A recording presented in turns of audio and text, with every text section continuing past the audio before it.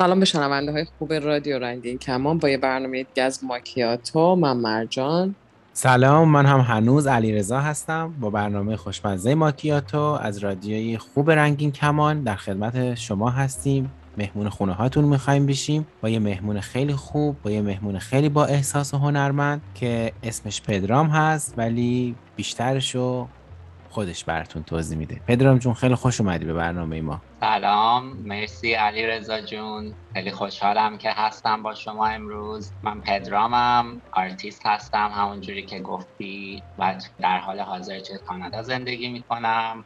خیلی خوشحالم که اینجا هم پیشتون. مرسی، ما هم خوشحال هستیم. از خودت بیشتر برامون بگو، از اینکه کجای زندگیت هستی، کجای موفقیتت هستی، چه شکستایی خوردی، احساساتتو برای ما بگو. از هر چه میخواهد دل تنگت بگو. مطمئنا هم ما هم خیلی شنوندگانمون مشتاق شنیدن هستیم. درست. من در حال حاضر شاید بگم وسطای جایی هستم که فکر میکنم باید باشم، ولی یه چیزی که برام جالبه اینه که توی کانادا بیشتر به این درک رسیدم که اون تصویری که از خودم دارم و از آدمی که میخوام بشم بیشتر یه پروسه هست و وقتی که خب یکم جوان‌تر بودم شاید فکر می‌کردم که خیلی زود اتفاق میفته و یه نقطه‌ایه که یهو بهش میرسم و دیگه تموم میشه، میدونی. ولی خب با این اوصاف توی 3-4 سال گذشته تونستم روی هنرم کار کنم تو کانادا و از طریقش درآمد داشته باشم. خب اون برام خیلی نقطه عطفی بوده تو زندگی خودم، چون کاری بوده که از بچگی دلم می‌خواست انجام بدم. هیچ موفقیتی یک شبه اتفاق نمیافته. اینو من هم به عنوان یکی از اصلای زندگیم پذیرفتم. یعنی باید لاک پشتوار بریم برای رسیدن به هر هدفی تا قطعاً بهش برسیم. یه حقیقت و یه اصل به نظر منم توی زندگیمون. خب حالا بگو ببینیم هنرت چی هست؟ چی کار میکنی؟ ما که میدونیم، دوست داریم شنوندگانمون هم بدونن که شما توی چه شاخه‌ای از هنر قوی هستی و فعالیت میکنی. من دوست دارم یکم مثلا دستم رو توی قسمت‌های مختلف هنر بردم، چون خیلی کنجکاوم راجع به اینکه آزمایش کنم با مواد مختلف، ولی کارهای شاخه‌های اصلی که کار میکنم نقاشی هست، مجسمه سازی هست، کلاژ هست و عکاسی. اینا اون 4 تا چیزیه که مثلا به صورت مداوم روشون کار میکنم. مثلا یه پروژم که تمام میشه میرم سراغ پروژه بعدی، یه تمرینیه که دوست دارم ادامهشون بدم دیگه. ولی این وسط ها مثلا هر از گاهی سرک میکشم به میدیومای دیگه که ببینم مثلا با اون چجوری میتونم حسمو بیان کنم. آفرین مرجان، خیلی ساکت هستی. حالا وقتی حرف از هنر میشه، من اولین چیزی که فکر میکنم اینه که یعنی شروع میکنم به صورت یا به اون شخصیت یا نوع مثلا حالا رفتار شخص نگاه میکنم و همیشه فکر میکنم کسایی که هنرمندن و دنبال هنر میرن انگاری روی دیدی میگن که درون آدما روی ظاهرشون میشینه و شکلشون رو تغییر میده. دقیقا احساس میکنم که همچین اتفاقی میفته. واسه همین وقتی پدرام داشت حرف زد همینجوری نگاش میکردم، گفتم آفرین، معلومه که داری تلاشتو میکنی، چون واقعا روی ظاهر تاثیر گذاشته. و اینکه خیلی واسم جالبه اینکه پدرام میگه من وقتی اومدم کانادا اینو فهمیدم که یه پروسه است. یعنی اینجوری نیستش که من برم، حالا تصوری که شاید خیلی از شاید بچهای رنگی کمانی داشته باشن که اینکه برسن به یه کشور آزاد سریع اون قسمت رو میرن واردش میشن و تو اون قسمت رشد میکنن و دیگه اصلا فقط باید برسن که چنگ بزنن و به دست بیارن. در صورتی که خیلی دوست داشتم حرف پدرامو که قدم با قدم، یعنی انقدر باید این قدم ها رو تا رسیدن به هدفت بشکنی و ریزشون کنی تا بتونی بهشون برسی، که بعضی اوقات به نظر میاد که اصلا حرکت نکردی، اصلا کاری نکردی، در صورتی که به خودت میای میگی من تمام زمانم پره و دارم تلاش میکنم. پدر واسه تو هم این شکلی بوده؟ یعنی این حس چه شکلی واسه تو اتفاق افتاد؟ چرا اصلا اتفاق افتاد؟ آره مرسی، خیلی این چیزی که بهش اشاره کردی خیلی به نظرم درسته. تو تجربه من اینجوری بوده برای من و خب اون تصویری که من قبل از اینکه بیام کانادا داشتم شاید یکم شبیه تره به اون چیزی که میگی. مثلا فکر میکردم وقتی که بیام اینور خب خیلی همه چی فراهمه و در واقع همونجوری که میگی مثلا شما فقط باید بری برداری اون چیزی رو که میخوای بذاری تو بشقابت و بگی اوکی دیگه من الان همه آرزوام برآورده شد. ولی خب تو واقعیت وقتی که مواجه شدم با فضای اینجا و لایف استایل اینجا و چیزهای دیگه، بیشتر مثلا احساس کردم که اوکی این مسیر که تیکه تیکش کنم هدفمو به نظر منطقی تر میاد. هم از اون نظری که به هر حال خب وقتی آدم میاد توی کشور به هر حال با یه سطح رفاه بیشتری، این به این معنی نیستش که مثلا زندگی اون آدم لزوما مثلا همه چی خوب میشه یا گل و بلبل میشه. و همینطورم متوجه شدم که وقتی که یه هدفی من دارم که خیلی بزرگ و مثلا توی یه مرحله، برای مثال من بگم اگه من مثلا میخواستم بگم من میخوام مثلا یه تا 25 سالگی یه هنرمندی باشم که مثلا توی 20 تا کشور دنیا گالری گذاشته باشم و فلان، باید آدم ببینه که رویاهاش، درسته که رویای آدم باید بزرگ باشه ولی باید یه درصدی هم واقع بینانه باشه و همینطور که یه قدری بزرگ نباشه که باعث شه که آدم تو دلش خالی بشه و بشه اون چیزی که میگی. مثلا یهو ببینی که طرف 5 ساله مثلا داره به این آرزو فکر میکنه ولی براش قدمی بر نمیداره چون که تصویر اون خیلی براش وحشتناکه. ولی وقتی که هدفو به تیکه‌های کوچیک‌تر آدم تقسیم میکنه، اونجوری هر بارم که یه بخش کوچیک‌ترش رو به دست میاره یه حس تایید میگیره، در واقع میگه که اوکی من تو مسیر درستی دارم میرم. در واقع اگرم یه وقت مثلا ببینه اون چیزی نیست که میخواسته، میتونه زودتر برگرده تا اینکه مثلا بذاره مثلا بگه اوکی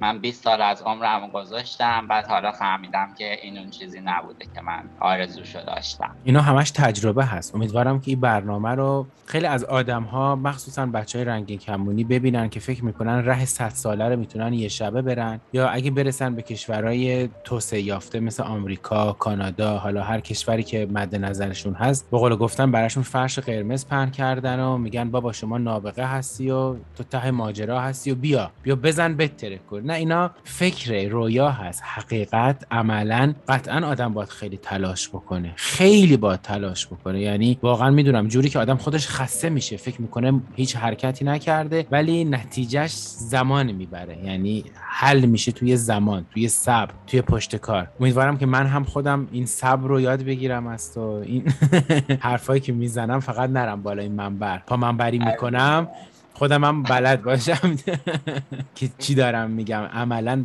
باورش بکنم و صبوری رو بیشتر از اینی که الان یاد گرفتم. مرجان میدونه تو بعضی چیزایی که با هم دیگه صحبت میکنیم، خود مرجان من میگه آدم صبوری هستی، ولی من هنوز نیاز دارم که صبورتر باشم، چون بعضی وقتا یه دفعه نقطه جوشم خیلی زود قلقل میکنه، ولی هنوز به صبوری احتیاج دارم. من فکر کنم واقعا هنوزم تایید میکنم که علیرضا آدم خیلی خیلی صبوریه و این صبور بودنش بعضی اوقات باعث میشه که بعضی حتی شاید فکر کنن که اوکی اشکال نداره الان هرچی هم بگیم باز علیرضا صبوره، هیچ کاری نمیکنه. یعنی قشنگ اون صبور بودن و تا یعنی زهره آخرش ازش میکشن بیرون دیگه. علیرضا جان اونجایی که صدای شما در میاد ما حرفی واسه گفتن نداریم دیگه، صدا در اومده دیگه. خواهش میکنم. درم اونجوری بکوبن صداش در میاد. نه خواهش میکنم.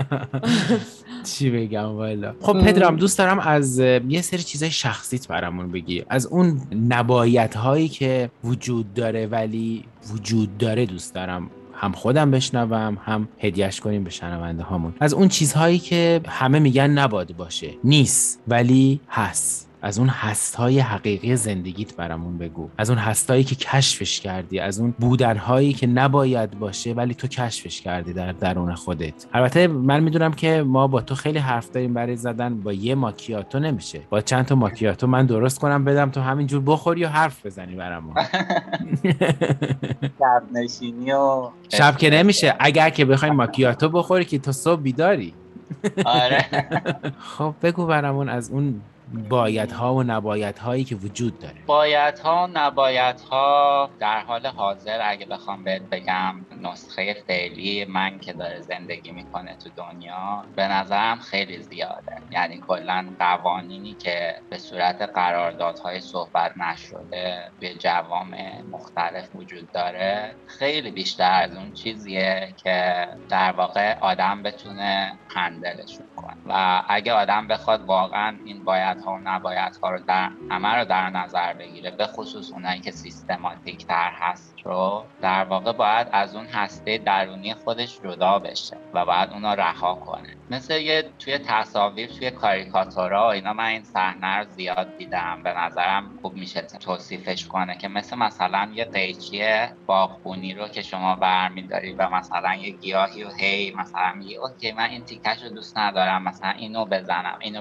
اونو بزنم. در واقع سیستم میاد و با اومده، یعنی خیلی وقته که اومده و با ایجاد این ستونهای بایدها و نبایدها و غالب کردنش توی فرهنگ دیگه این آدما رو در واقع هرس میکنه. و من فکر میکنم واقعیت زندگی اینه که هر انسانی خاصه و یونیکه و یه سری استعدادها داره، یه سری کیفیت‌ها داره که حتما توی دنیا براش جا هست و بهش احتیاج هست. ولی خب از اون برم فکر میکنم که وقتی آدما به اون هسته درونیشون نزدیک بشن و دنبال اون پیدا کردن اون برن، در واقع بیشتر به سمت آزادی میرن و کنترلشون سخت‌تر میشه برای کسایی که تو قدرت هست. حرف زدنت هم هنریه، میری یه جاهایی که هنری حرف میزنی. یعنی جدی دارم بهت میگم، یعنی واقعا تفاوت آدمی که هنرمند هست، نوع دیدش نسبت به هر چیزی خیلی فرق میکنه. مال همین حرفایی که از دهنت هم میاد بیرون چاشنیش هنره، آدم بهش خوش میگذره وقتی که گوششون میده. یه سوال دیگه که حالا بین حرفای خودت میخوام ازت بپرسم، نسخه‌ای که از تو میگی توی این جهان بسیار هست، مگر که خدا یا اون نقاشی که تو رو نقاشی کرده به اسم خدا، چه نسخه‌ای از تو رو نقاشی کرده؟ اسم اون نسخه چیه؟ اسم اون نسخه پدرام دیگه، که یعنی این نقطه‌ای که الان درش هستم و این جایی که الان خودم رو ازش دنیای اطرافمو میبینم. خاطر اینکه من انقدر تجربه زیستای مختلفی داشتم توی کشورهای مختلف، توی شرایطهای مختلف، برام یه جورایی مثل دوره هست دیگه. در واقع مثلا میدونی هر بار که ما جابجا میشیم یا یه تغییر اساسی توی سبک زندگیمون ایجاد میشه، خب اون باعث میشه که یه دور انگار باید پوست بندازیم و یه نسخه جدیدتری از ما ساخته میشه بر اساس اون اتفاق. فکر میکنی نیاز هست به این همه ساخته شدن؟ به ساخته شدن یعنی منظورت اینه که خودمون رو جدید کردن؟ آره، خودمون رو جدید کردن، این همه تجربه کسب کردن. آیا واقعا انسان در طول زندگیش که فکر میکنه طولانیه ولی فوق العاده کوتاه هست، نیاز به این همه تجربه داره؟ نیاز به این همه پوست انداختن داره؟ ببین من نمیتونم اینو به صورت کلی بگم، ولی برای خودم، برای تجربه شخصیم، آره فکر میکنم نیازه. برای اینکه این باعث میشه که آدم دوباره به اون چیزی که درونش هست نزدیکتر بشه، پوست انداختن. در حقیقت یعنی من این تصویر رو این شکلی میبینم که همه آدم‌ها وقتی بچه هستن پر از احساسن، پر از هنرن، پر از عشقن، پر از فهمن، پر از درکن بچه‌ها. ولی خب تو دنیای آدم بزرگا میگن که اوکی بچه‌ها که نمیفهمن. میدونی تصور آدم بزرگا اینه که مثلا بچه‌ها نمیفهمن، در صورتی که چون من چند سال با بچه‌ها کار کردم متوجه شدم که سطح درکشون و آگاهیشون از فضا و اتفاقاتی که اطرافشون میفته بی نهایت بیشتره از بزرگسالان. پس ما با درک و فهم و احساس به دنیا میایم و یواش یواش بی‌حس میشیم، یواش یواش سنگ میشیم، یواش یواش نفهم میشیم، یواش یواش نمیدونم هر چیز بدی که هست توی این دنیا نیازش نداریم و دورمون میکنه از انسانیت رو کسب میکنیم. آره دیگه، مثل یه خمیر. آره حقیقت خیلی دردناکه، خیلی سخته، خیلی بده، ولی حقیقتی که هست من خودم هم قبولش دارم، وجود داره واقعا همچین حقیقت بد و زشتی. آره و خب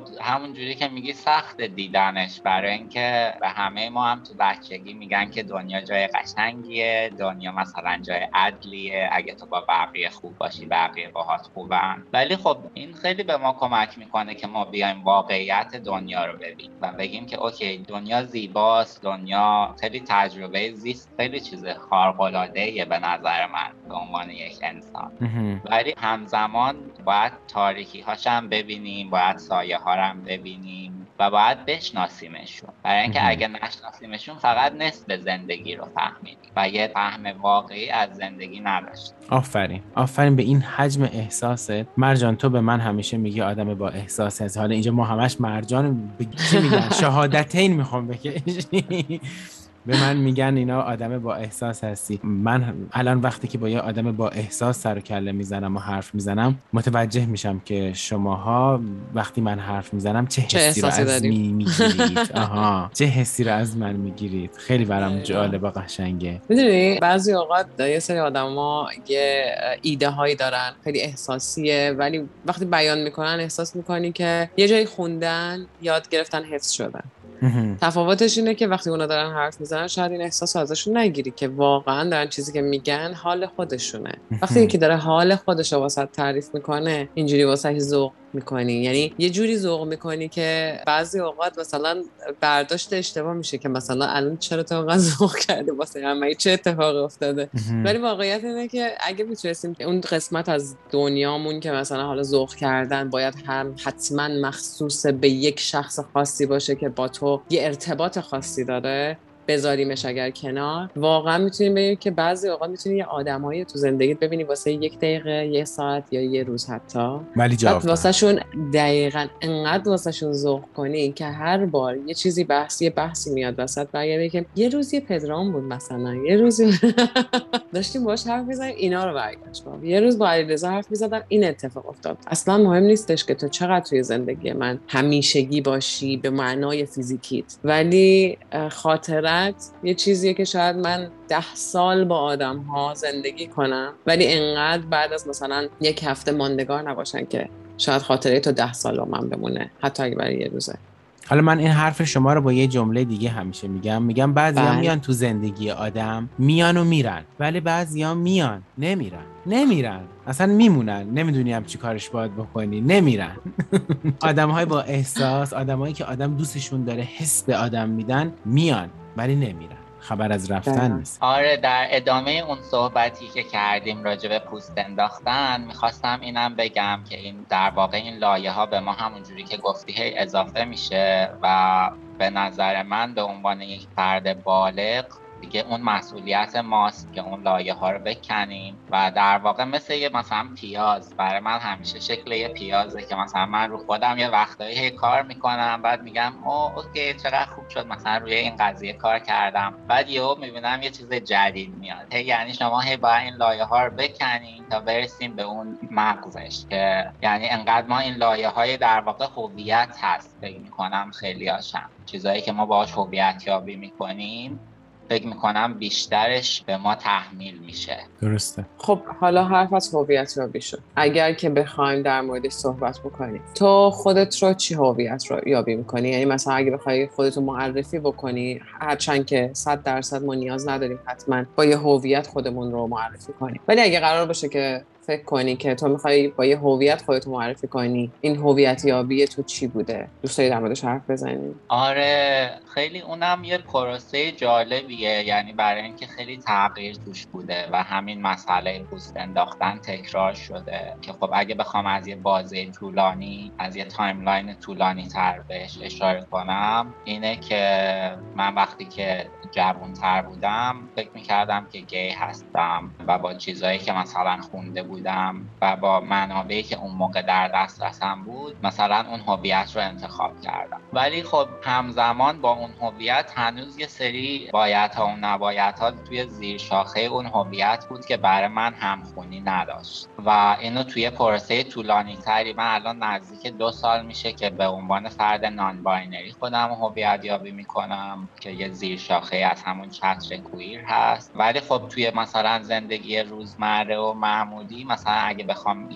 یک آدم جدیدی رو باش آشنا بشم و باش صحبت کنم، معمولا هویتی که ازش استفاده میکنم همون آرتیست یا هنرمند بودنه و این هویت کویرم و براش مثلا احساس لزومی نمیبینم که حتما تقسیم کنم. اگه مثلا صحبتش پیش بیاد یا کسی ازم سوال بکنه، اون موقع آره مثلا به عنوان فرد کویر هویت یابی میکنم. خب الان یه سوال برام من پیش میاد، این که خب ما در مورد نان باینری و کویر خیلی حرف میزنیم الان تو این مدت، یعنی داریم سعی میکنیم که آدم‌ها رو با این موضوع آشنا بکنیم. و واقعیت اینه وقتی که من خودم به عنوان کویر اگر هویت یابی بکنم، ممکنه به خاطر اینکه یک سری از تعریف‌های هویتی که حالا برای من سازگار با کویر بودنه به من یعنی نشسته به ذهنم، یعنی غالب شده که اوکی من این شکلی هستم و اونو خودم هویت یابی کردم. الان مثلا میگم انقدر ما زیر این چتر رنگین کمانی داریم بیشتر و بیشتر خودمون رو به عنوان کسانی که هویت‌های مختلف ممکنه داشته باشیم و یا حتی میتونیم جوری خاصی خودمون رو بیان بکنیم که قرار نیست من شبیه تو باشم و برای این صحبت نیاز داریم که حداقل یه تعریفی شخصا داشته باشیم. داریم پیش میریم، داریم سعی میکنیم که خودمون رو با دنیای خودمون یعنی یه جورایی چی بهش میگن همگام بکنیم. و توی همگام سازیه بعضیا حتی میان به اون میگن حالا دیگه چه فرقی میکنه، چرا اینقدر اسمهای زیاد، چرا دارین اینقدر کاتگوری میارین واسه خودتون، کاتالوگ درست میکنین، حتی مثلا دارین اینقدر همه چیزو خورد میکنین. اینو برمیگردونم به همون حرف اول در مورد کانادا. میخوام بگم این که برگشتم گفتم وقتی آدم میخواد به یه هدفی برسه باید انقدر بشکونه قدم‌هاشو تا برسه، چون واقعا واقعیت اینه متاسفانه ما تو دنیایی داریم زندگی میکنیم که اگر که من برگردم بگم لزبیانم و توی لزبیان بودنم مثلا بگم خب من از زنها خوشم میاد، بعد اگر که توی زنها مثلا با یک فردی که راحت میگم مثلا با یک زن ترنس ارتباط برقرار کنم، برای بعضیا شروع میشه حرف زدن‌های خدا رو شکر همه کلی ایده دارن، هم که عاقل و بالغن و هم دوست دارن نظر بدن، میان کلی نظر میدن. تازه باز هم تو این قسمت خیلی راحت میشه اطرافیان رو نشون سر جاش. ولی اگر من بخوام با یک درگ کوین یا یک شخصی که برای من زن معنا میده و خودش رو زن میشناسه خلاف تمام تعاریف بیولوژیک یا مثلا چیزی که شما تعریف میکنید، اون دوست داره خودش رو به این شکل زن بشناسه و تعریف درستی از خودش داره و من اگه ازش خوشم بیاد چی؟ و برای تعریف من هم زن باشه چی؟ شما اون موقع از من میپرسید که نه تو دارید اشتباه میکنی، پس تو لزبیان نیستی.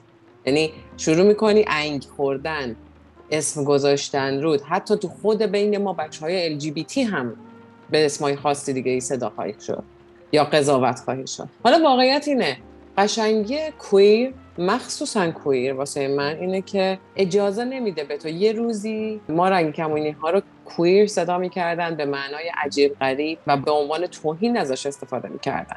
زیباترین قسمت کویر اینه که تو میای یه کلمه‌ای که همیشه سعی کردن باهاش بکوبونن تو به عنوان یه هویت انتخاب میکنی و تعریفش میکنی. من عجیب غریبم. درست میگی. مشکل تو چیه؟ نقطه سر خط. شما داری میگی من کویرم نقطه. خب حالا برو خط بعدی رو شروع کن. خب بعدش خط بعدی دقیقاً بعدش سوالت چیه؟ الان مشکلت چیه؟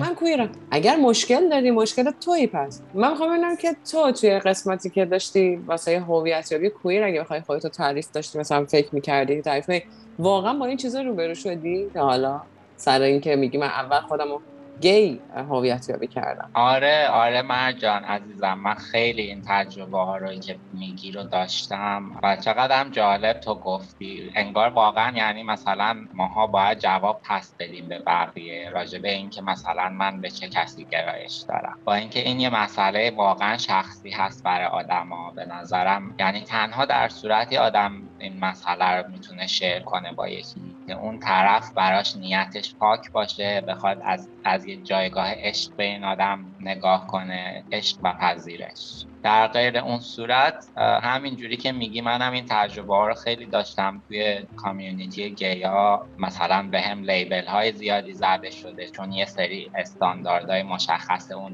هویت رو شاید من رعایت نکردم یا باشون همخونی نداشتم. اگه ناراحتت نمیکنه میشه چند تا از لیبل ها رو بگی؟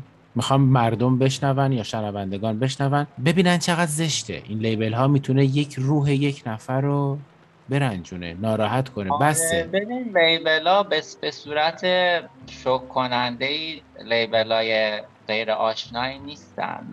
همون لیبل هایی هستن که جامعه هترونورماتیو به ما میزنه. ولی خب متاسفانه وقتی تو خود اجتماع کویرها، گیها، لزبیانها این چیزا اینترنالایز شده، یعنی در واقع اون ریخته شده درون اون آدما و حالا دارن همون روایت رو تکرار میکنن. چیزایی مثل همین، مثلا من تو جامعه توی اجتماع گیا خیلی ترنس ستیزی و ترنس هراسی تجربه کردم. یعنی که هنوز یه قسمتی با اون قسمت فمینن ماجرا یه مشکلی اونجا هست، با اینکه این هویت گی خودش یه هویت آزاد شده هست، رها شده هست. یعنی خودش داره میگه که من بیرون این جعبه‌ای هستم که شما مشخص کردین، ولی هنوز اون فشار یا اون حالت سرکوب رو مثلا به اعضای دیگه جامعه LGBT هنوز وادار میکنه. درسته و جالبه. خیلی بحث قشنگی هست، ولی مرجان من فکر میکنم تا پدرام ماکیاتوشو بخوره ما بریم راههای ارتباطی رو برای شنوندگان خوب برنامه‌مون بگیم و بشنویم و برگردیم. حتما جایزه. خیلی خوب. شما میتونید با شناسه @رادیو رنگین کمان در تلگرام یا از طریق واتساپ و وایبر هم میتونید با ما تماس بگیرید به شماره تماس 2044 77 25 891 667. یا میتونید به پیامگیر تلفنی ما در ایالات متحده تلفن کنید با شماره 201 818 649 9406 یا از طریق اسکایپ ما radio.ranginkaman یا صدای خودتون رو ضبط کنید و به ایمیل ما radioranginkaman@gmail.com بفرستین. هشتگمونم که حتما یادتون هست، هشتگ ما رنگین کمانی، همش هم به هم چسبیده. به چسبونش رو نگفت محمد، میچسبونه. خب برگشتیم، ما چه خوش برگشتیم، مثل همیشه که خیلی خوش برمیگردیم.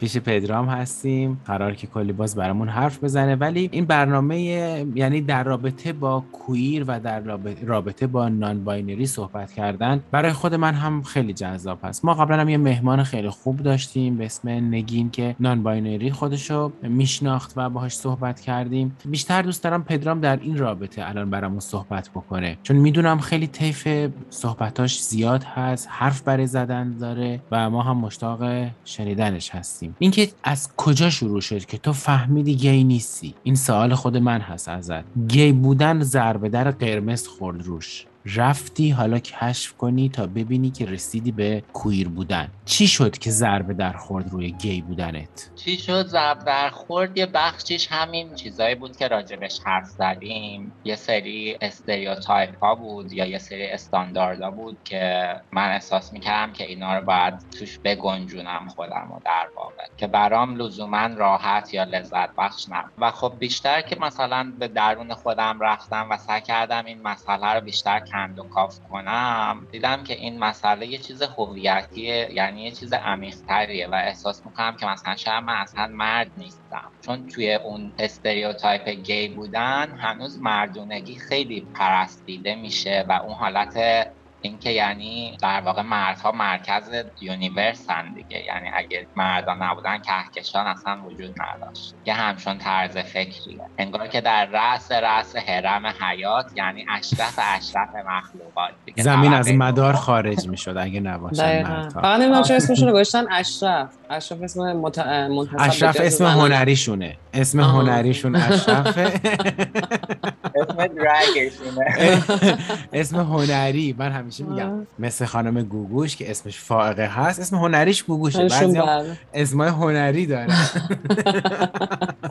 عالیه واقعا. بگذاریم ما، ولی واقعا یه دنیایی ساخته شد که اومدن یه روزی گفتن که همه چیز بر روی نقطه ثقل جنس منتسب به مردانه میگذره یا مثلا مردان. اینجا میگه برایش گفته که من شاید به این نشستم مرد نیستم. کیه که، یعنی واقعا کیه که بیاد جرأت کنه؟ تا الان من واقعا میگم از نظر روانشناسی کسی رو ندیدم که به طور قطع الیقین بیاد جرأت کنه بگه این یعنی مرد، این رفتار یعنی مرد، این رفتار یعنی زن. اوکی، ما روی هر چیزی، رو هر شیئی، رو هر موجودی اسم میذاریم. مثلا خیلی راحت بگم روی مرغ اسمش گذاشتیم مرغ، نمیدونیم هم چرا اسمش گذاشتیم مرغ. رو خروس گذاشتیم خروس، اسمشونه. روی یه بیولوژیکی که به دنیا اومده نگاه کردیم دیدیم اسمش گذاشتیم مرد، نر، مذکر، میل، هر چیزی که تو هر زبانی که بوده این اسم روش گذاشتیم. آبجکت باید یه اسم داشته باشه. تا اونجا کاری نداریم، توی بیولوژیک این هست. هرچند که اینترسکس وقتی میاد وسط، حرف اینترسکس ها میاد وسط، موضوع انقدر قشنگ تغییر میکنه که اینکه یک عمر به خورد جامعه جهانی دادین که ما فقط بیولوژیکی داریم که اسمش مرد یا زنه و توی این پروسه سعی کردید هر کسی که به عنوان اینترسکس به دنیا میاد فیما بین این دو جنسی که شما معنی میکنید به دنیا میاد اشتباهه و باید شما برید جراحیش کنید، به یکی از اینها منتقلش کنید و درستش کنید و اسمشو گذاشتید نجات دادن جونشون، در صورتی که خیلی هاشون اصلا به خاطر اینکه توی یه موقعیت پزشکی قرار نمی گرفتن که به دکتر برن یا اصلا متوجه نمی شدن تا آخر عمرشون هر دو جنس رو باهاش بزرگ شدن و اومدن هیچ اتفاقی هم واسهشون نیفتاده. موضوع اینه که اوکی هر چیزی که یه نفر بیاد بر ما تعریف کنه اول مرد چیه بعد در موردش حرف میزنیم. یه اصطلاح خیلی لوتی کوچه بازاری هست، خیلی خنده داره، شاید نباید گفت ولی واقعیت اینه که بعضی اوقات وقتی استفادهش میکنن یه آب خنکی انگاری توی دل آدم میریزه. ببخشید میگن که به یکی گفتن که آره تو تا حالا مرد ندیدی، حالا این فرقی نداره به جنسیت منتسب به زن بگن یا منتسب به مرد بگن، بهشون میگن آره تو مرد ندیدی، حالا اگه مرد دیده بودی این شکلی نمیشد. اون لحظه است که این جمله عامیانه بهش میگن شما مرد دیدی بکش رود. یعنی قشنگترین خنک کننده ترین جوابیه که به کسانی که فکر میکنن که واقعا مرد بودن یک ساختاری داره که حتما باید با یه تون خاصی صحبت کنی. نه عزیزم، شمایی که اینجوری حرف میزنی حالت داری. بچه‌ای که با جنس مرد به دنیا میاد این حالت رو نداره. شمایی که این شکلی حرف میزنی حالت داری. بچه‌ای که با جنس زن به دنیا میاد هیچ وقت صداش و رفتارش رو خاص جنسیت زنانه تعریف شده نمیکنه. اون حالت نداره. یعنی یه لزبیان حالت نداره، یه دونه نمیدونم گی حالت نداره. شما حالت دارین، شما دارین سعی میکنین به سمت حالتی برین که تعریف شده و باید اون شکلی باشه. در واقع اون نمایشی تره، دقیقاً که این هویت و نقش هتروسکشوال رو بازی کردن. شاید من یه وقتایی با خودم میگم شاید اون سخت‌تر باشه برای اینکه اون افراد اگه واقعا اون چیز درونیشون این نباشه و با همون قیچی باغبونی به اون نقطه رسیده باشن، دقیقاً با یه بخش بزرگی از درون خودشون دیسکانکت هستن و نتونستن تجربه کنن. اونا هم یه جور هنرمندن. فکر کن یک عمر رو با هنر زیادی داری اون نقش رو بازی میکنی، بعد یه جایی به قول خودمون سوتی میدی ازت در میره. این حرف کلیدی بود. آره یه جایی ازش در میره. مثلا یه عمر طرف مثلا ادای قلدرا و قویا رو در آورده و یه سوسک در میره از اونجا و ازش در میره دیگه، اون جیغه ازش در میره بالاخره. دقیقاً. من فکر میکنم در رابطه با این قضیه کویر و نان باینری ما یه مجری خیلی خوب دیگه داریم که امروز خیلی جاش بین ما خالی هست و خودشو اون هم اینجور هویت یابی میکنه، یعنی کویر نان باینری هویت یابی میکنه. آرتین، من دوست دارم که یه برنامه داشته باشیم در رابطه با این قضیه با پدرام و آرتین صحبت بکنیم. اگر که مرجان موافق باشی من فکر میکنم یه برنامه بسیار خوبی میشه که این دو نفر با هم دیگه صحبت بکنن، حرف بزنن، حرفای قشنگی خواهند زد و یه قول یه برنامه دیگر رو از پدرام همینجا ازش میگیرم، ولی به شرطی که پدرام اگه خاطره‌ای داره که میتونه یه مقدار خوشحال بکنه ما رو، شنوندگان رو خوشحال بکنه برامون بگه، خیلی ممنون میشیم. یه خاطره‌ای که بهش خیلی فکر میکنم مال کلاس سوم دبستان بودم توی تهران و اون موقع مثلا به خاطر شرایط زندگیم که تغییر کرده بود دیگه پیش مادرم زندگی نمی کردم و از مادرم جدا شده بودم و مثلا برای نزدیک 1 سالی از هم دور بودیم و نمیتونستم ببینمش. درست. این البته اولش غمگینه ها ولی این خاطره خوبیه. ولی یه روز سر کلاس که نشسته بودم ناظرمون اومد در کلاس رو زد، بعد گفت پدرام پاشو ببینم. منم انقدر اون موقع مثلا تو مدرسه بچه شردی بودم و اینا، گفتم آخ من چیکار کردم، اینا الان فهمیدن باز اومدن دنبالم. بعد منو برد از راپله پایین، منو برد تو دفترش، بعد دیدم که مامانم تو دفترش نشسته و مثلا بعد یه مدت 8-9 ماه فکر میکنم مامانم دیدم و اون شغلی که تو اون لحظه تجربه کردم عزیزم خیلی بی‌نظیر همیشه تا الان تو وجودت هست.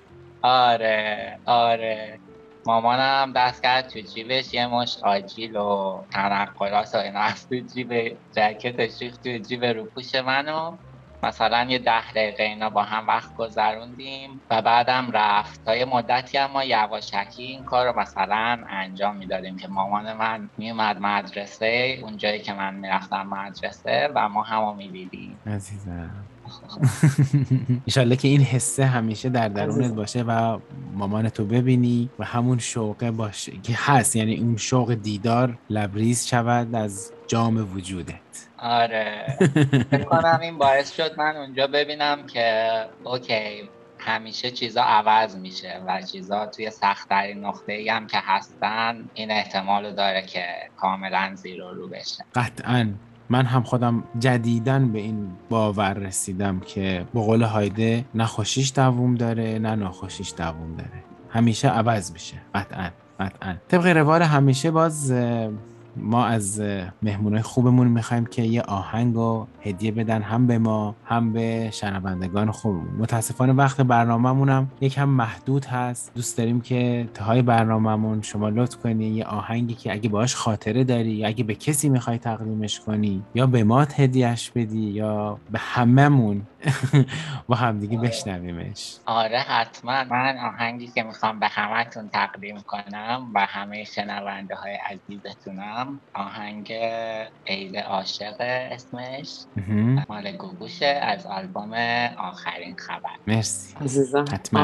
حتما همه با هم پس گوش میدیم به این آهنگ و خداحافظی میکنیم هم با پدرام هم با همه شنوندگان خوبمون. خیلی ممنون ازت پدرام جان و مرسی علیرضا، خیلی به من خوش گذشت. به منم. پس تا برنامه بعدی. خداحافظ. خدا نگهدار.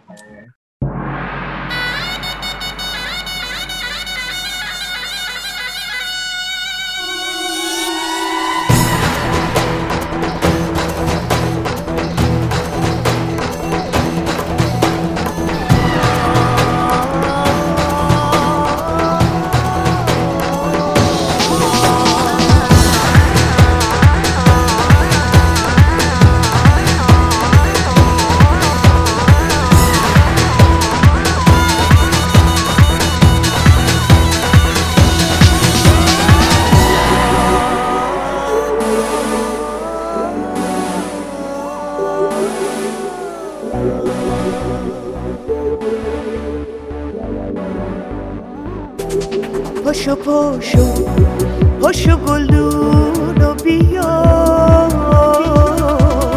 وقتش سنبول بکاریم اگه نوروزم نیاد با یه غزل عید میاریم نگو فروردین ما چند سالی مونده تا بیاد عید عاشق هر شبه تقویم و ساعت نمیخواد بی بهارم میشه گاهی خواب نرگس ببینیم وقت و بی وقت تو خونه سفره 7 سین بچینی. پاشو گلدونو بیا وقتش سنبول بکاریم اگه نوروزم نیاد با یه غزل عید میاری.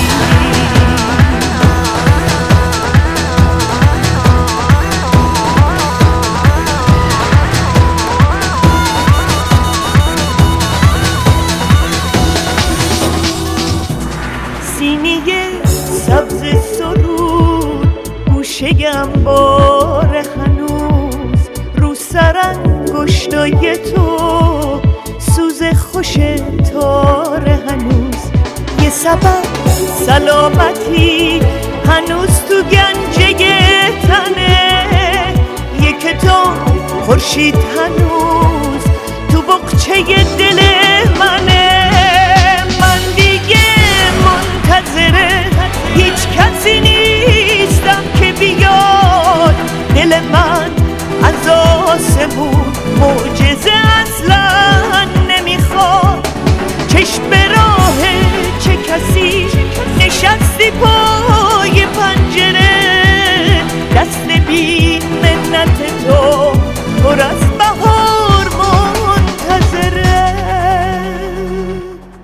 پاشو پاشو پاشو گلدون و بیا، وقتش سنبول بکاری اگه نوروزم نیاد، با یه غزل عید میاری.